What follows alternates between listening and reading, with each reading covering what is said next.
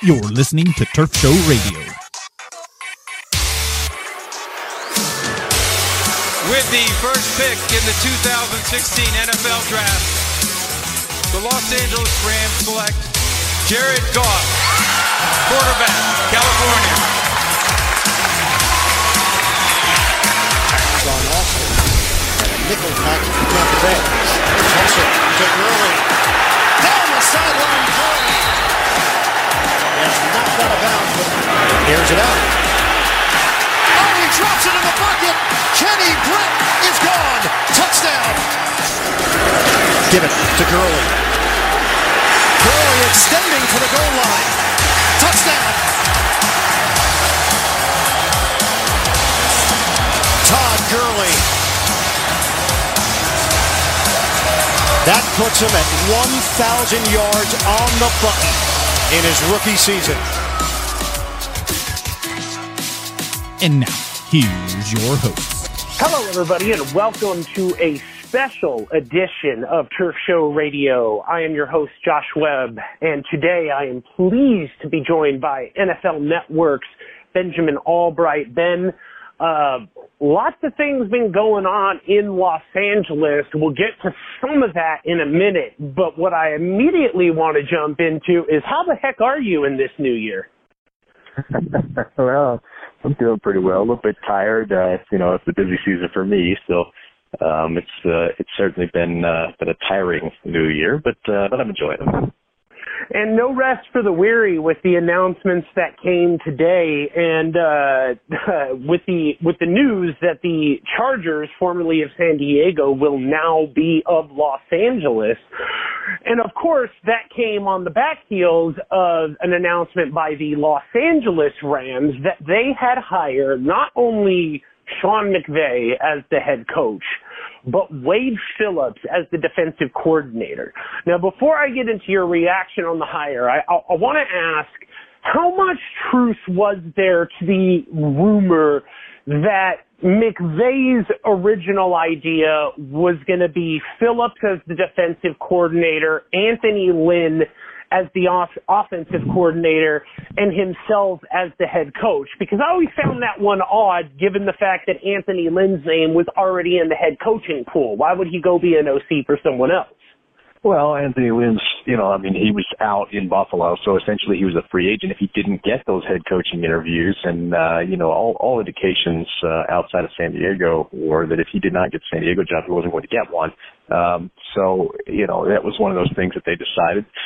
They saw what he was able to do for, LaShawn McCoy, up there in Buffalo, and they wanted to, replicate that for Todd Gurley out there in Los Angeles. It was a possibility, but once the Chargers zeroed in on him and away from Matt Patricia, that kind of sealed the deal as far as him not being there. Now, was the Chargers hiring of Anthony Lynn, I don't want to say reactionary, because organizations always go into this with some sort of list or list of candidates that they would like to interview, but the actual hiring of Lynn, do you think that had to do with the fact that one domino already fell for the Rams?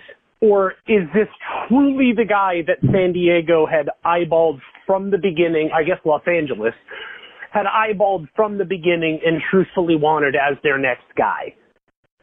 They're going to say that it is because that's how company lines work. But the reality is they were, looking for a coach that was going to take on most of the staff that they already had in place. And Lynn was willing to be that guy where Matt Patricia was not. They didn't want to owe additional money to all these coaches and pay out these coaches for them to be coaching somewhere else, So they wanted somebody that was going to keep the staff mostly intact. Lynn, is pretty much that guy. His only kicker was that he was going to be bringing Gus Bradley with him. So that's how Pagano found out he was fired over social media this morning. He wasn't really their top choice per se. He was the guy who matched up with the criteria that they wanted, is probably the best way to say it. Now, where will the Rams turn from here? What type of offensive coordinator are they looking for? Is this going to be an offense similar to what we saw in Washington? or is McVay going to approach this thing with a completely different mindset, given that he'll have a quarterback with completely different tools? No, you're going to see somebody you're going to see an offense that's very similar to the one the Grudens have always run. He's off that tree. He's that guy. John Gruden was heavily involved in this coaching search, and it was in Kevin Demoff's ear pushing them towards Sean McVay the entire time over one of their original targets, Kyle Shanahan, because they could get McVay, get the staff they wanted, and get everything set well before Kyle Shanahan was going to be available to officially hire, because you can't officially hire someone until they're done in the playoffs. So, but as far as the offensive identity, it's going to be similar to what you've seen. In terms of offensive coordinator, if they're able to get the guys on their wish list, guys like Greg Olson or Bill Callahan, if not Mark Trestman, so you'll see kind of a hybridization of what those guys have run. But it's similar to the Gulf Coast offense that John Gruden ran in Tampa and what Jay runs in Washington.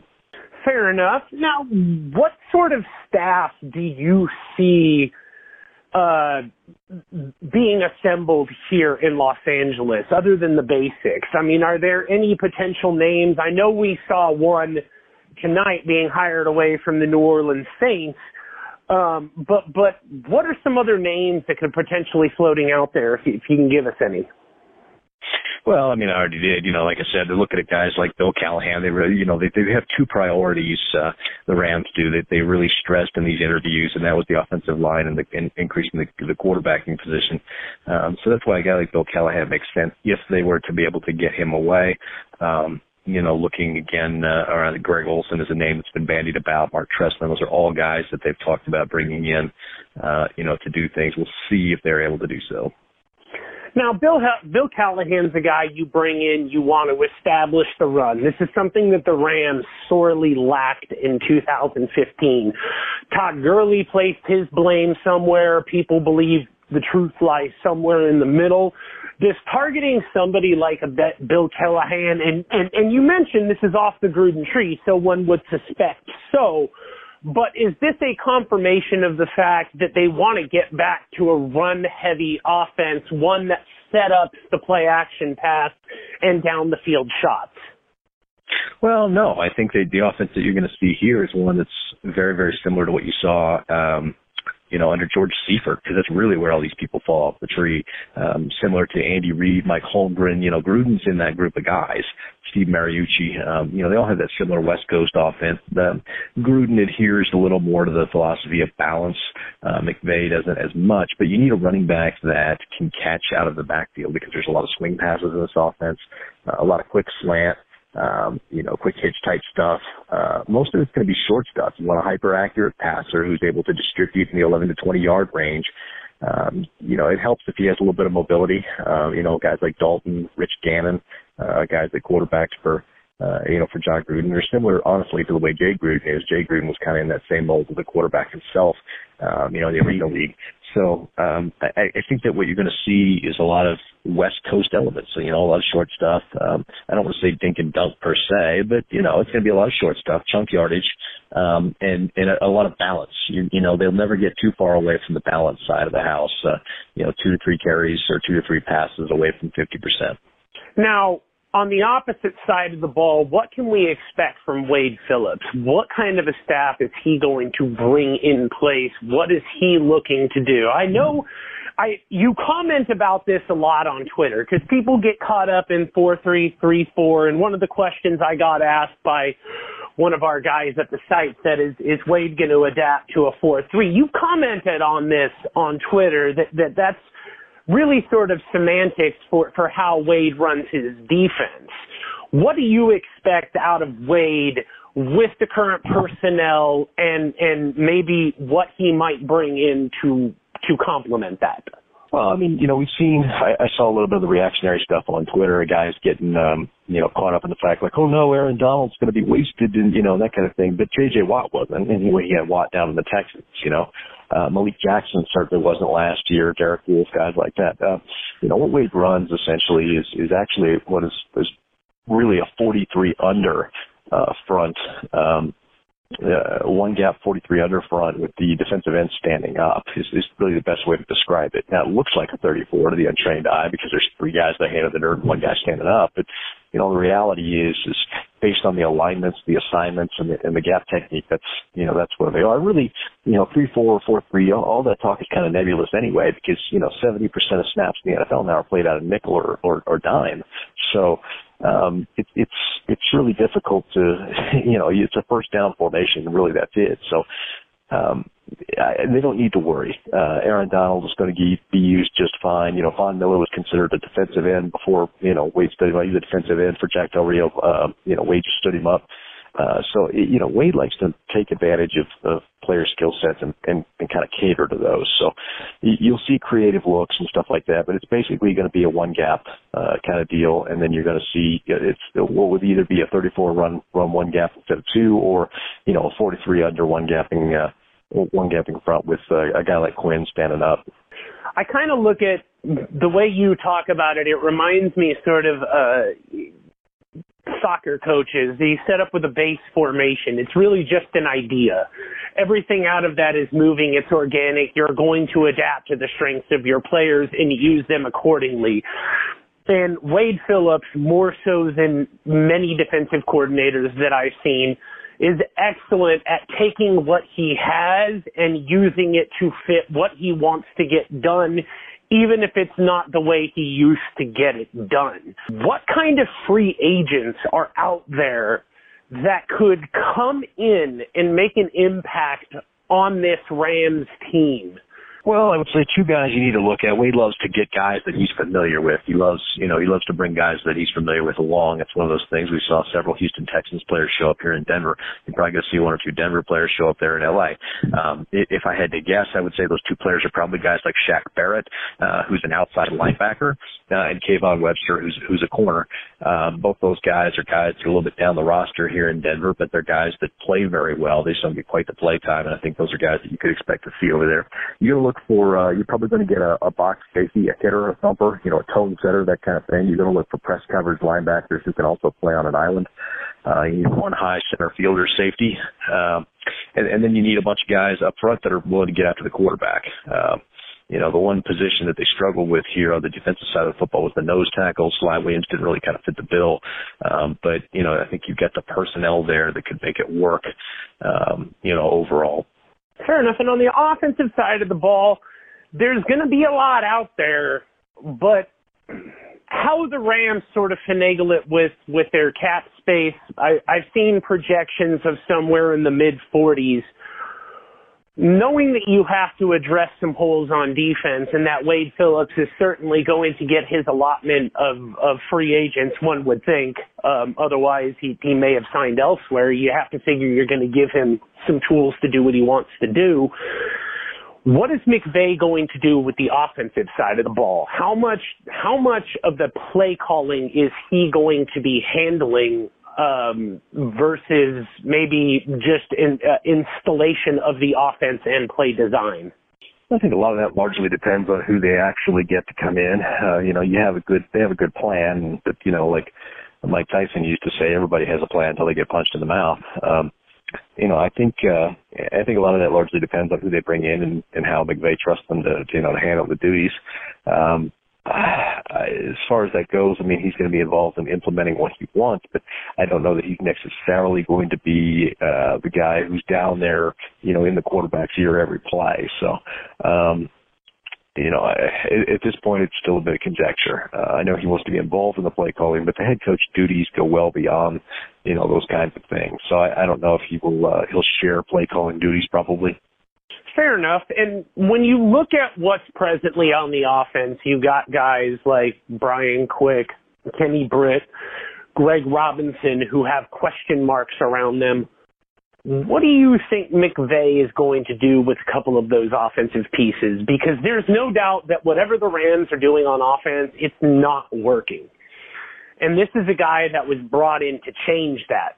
What can we expect out of that? Or do you think there are any free agents that he will be targeting on the offensive side of the ball? Or is he a guy that's going to try and do this through the draft? Well, it'd be difficult to do through the draft because they gave up, the picks to get Goff. So the front end of the draft's kind of a wash. So I think they're going to have to do a lot of it through free agency. They feel the wide receiving core isn't that bad. They feel the wide receiving core is fine. It's not. They don't want a wide receiving core. They do want to upgrade the tight end position, and you'll see that'll be an area of focus for McVay, who really got Jordan Reed going there in Washington. And they want to focus on the offensive line. So as far as Greg Robinson goes, I think you're going to see a permanent move to guard there.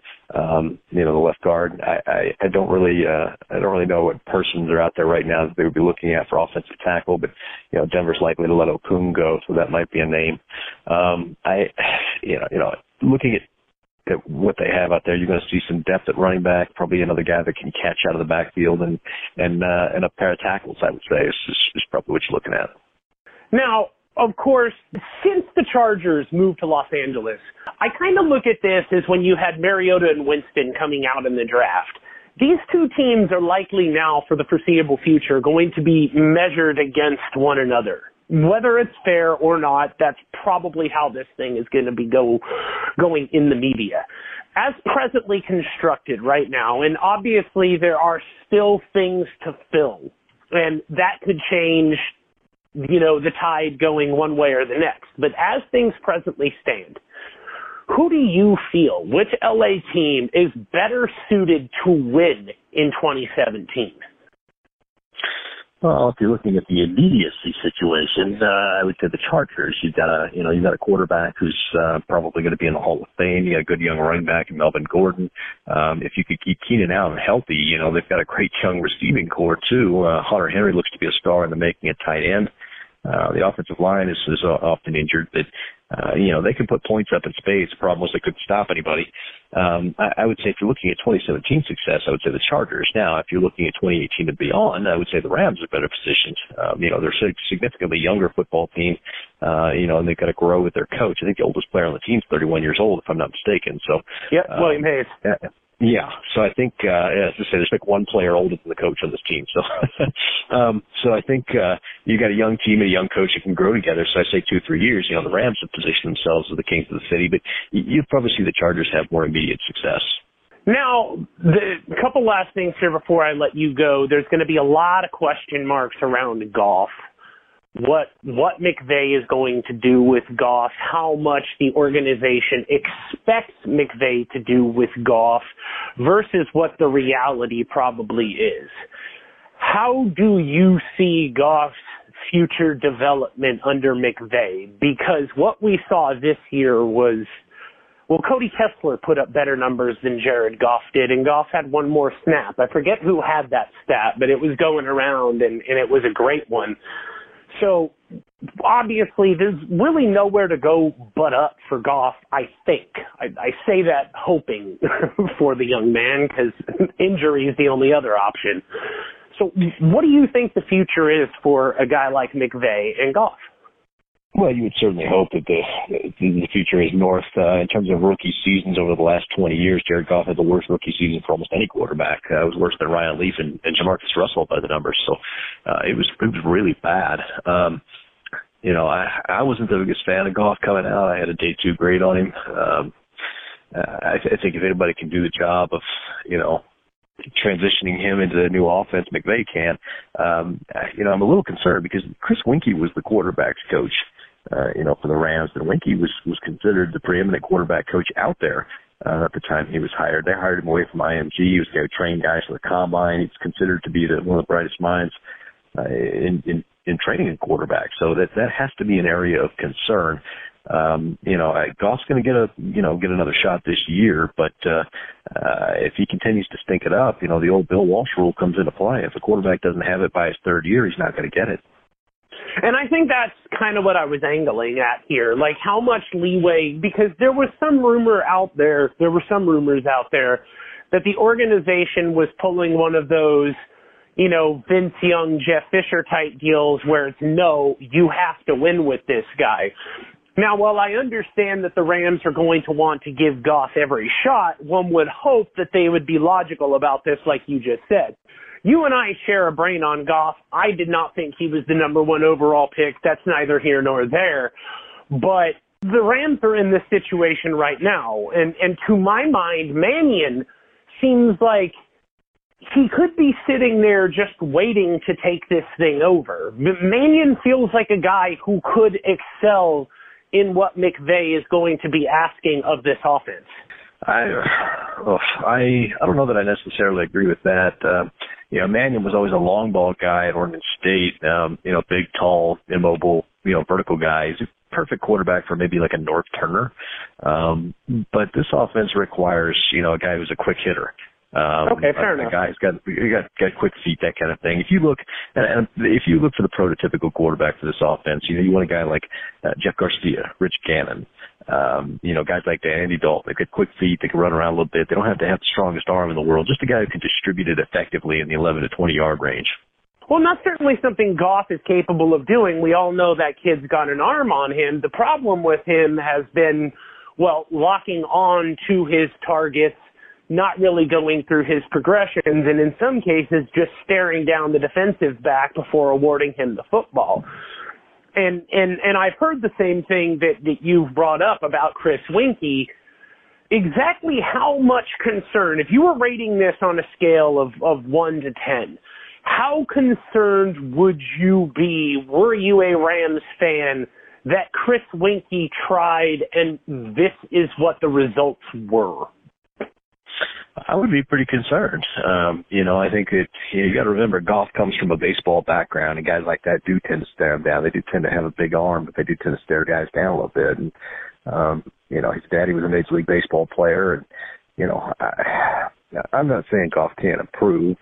He could go on to become all-world, and I hope that he does. I always hope that all these guys do. But it's certainly got to be concerning at this point that the coaches were upset that he couldn't get the play call terminology down. He got in game and he would lock on to guys, stare guys down. Just every bad thing, every bad habit out there, you seem to kind of have. And I saw a lot of excuse makers out there from the rah-rah crowd. But it's not my job to sit there and just be positive about a guy. It's my job to be honest about a guy. And he has a lot to work on this offseason. They're going to give him every opportunity, but he has a lot to work on. Yeah, I kind of felt that coming out. I never understood how people saw this any other way. What Sonny Dykes asked his quarterbacks to do up there is night and day of what you're asked to do in the NFL. And I'm glad the kid can make all the throws in the rain, but he doesn't seem to be able to make them when it's not raining. So I'm of a similar mind as you. I just hope that this isn't a wasted pick. One, because I've always enjoyed watching Goff play. I think that he throws one of the most beautiful balls I've ever seen. I would like to see him succeed because, like you, I want no person to fail. But every time I watch this guy play, I become more and more convinced that I am right and they are wrong. Yeah. I don't want to get into I don't want to get into one of those scenarios, where we fall back on patting our own backs or whatever. But, right. It looks that way at this point anyway. And, like I said, I hope he turns into, what they thought he was going to be when they drafted him. But at this point, he's well short of that mark. Well, let me get you out of here on a positive then, something that it can be built on. Goff has a lot of tools at his disposal, physical tools. So knowing what he is capable of doing, what are some things that he might be able to do really well in McVay's offense? And a kernel of hope that Rams fans can grab onto. Well, like I said, if they get that tight end in there that can stretch the field vertically, he's got the arm to squeeze it in down there on the seam or the post to a tight end like that and make a superstar out of somebody. So, if they find that player, if they're able to find that player, I think that, that's probably a positive. Fair enough. And certainly Lance Kendrick's catching passes that hit him in the numbers would help. And there's still development to be done with Tamarick Hemingway and I'm forgetting his name, but Tyler Higbee. So, the Rams do have some use and potential there. So, Ben, as always, I really do appreciate your insight. Before I let you go, where can people find you on Twitter, and what do you have coming up that people should be paying attention to? If you enjoy staring into dumpster fires, you can find me on Twitter at Allbright NFL. And as far as things coming up, man, I'm always looking my nose to the grindstone, looking for the next story, and trying to get that out to the people as quickly and as accurately as possible. Well, Turf Show Times honestly and sincerely appreciates the amount of time that you give us. You have always been forthcoming and always been a pleasure to work with. So I thank you once again for our conversation tonight, and I do sincerely wish you and yours a wonderful 2017. You guys as well. Thank you, and thank you for listening to Turf Show Times Radio. We will catch you next time. I'm your host, Josh Webb. You can catch me on Twitter. You can catch him on Twitter at Allbright NFL. You can catch us at Turf Show Times, and we will catch you next time. Thank you much.